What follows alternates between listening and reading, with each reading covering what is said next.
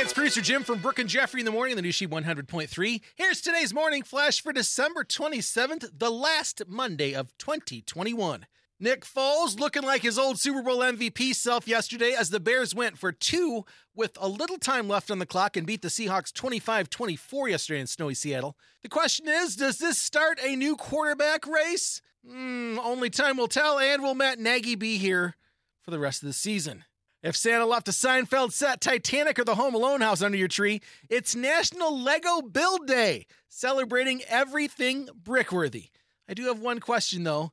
The Home Alone house, is this the first time an Airbnb was made into a Lego kit? Just wondering. And finally, for everyone who doesn't know what to do with Aunt Sally's Christmas gift this year, today is National Fruitcake Day. So get a knife, take a bite, and have a great day. There's your Monday Flash. Have a great day, and thanks again for listening to New Sheet 100.3. Hits the 80s, 90s, and 2000s.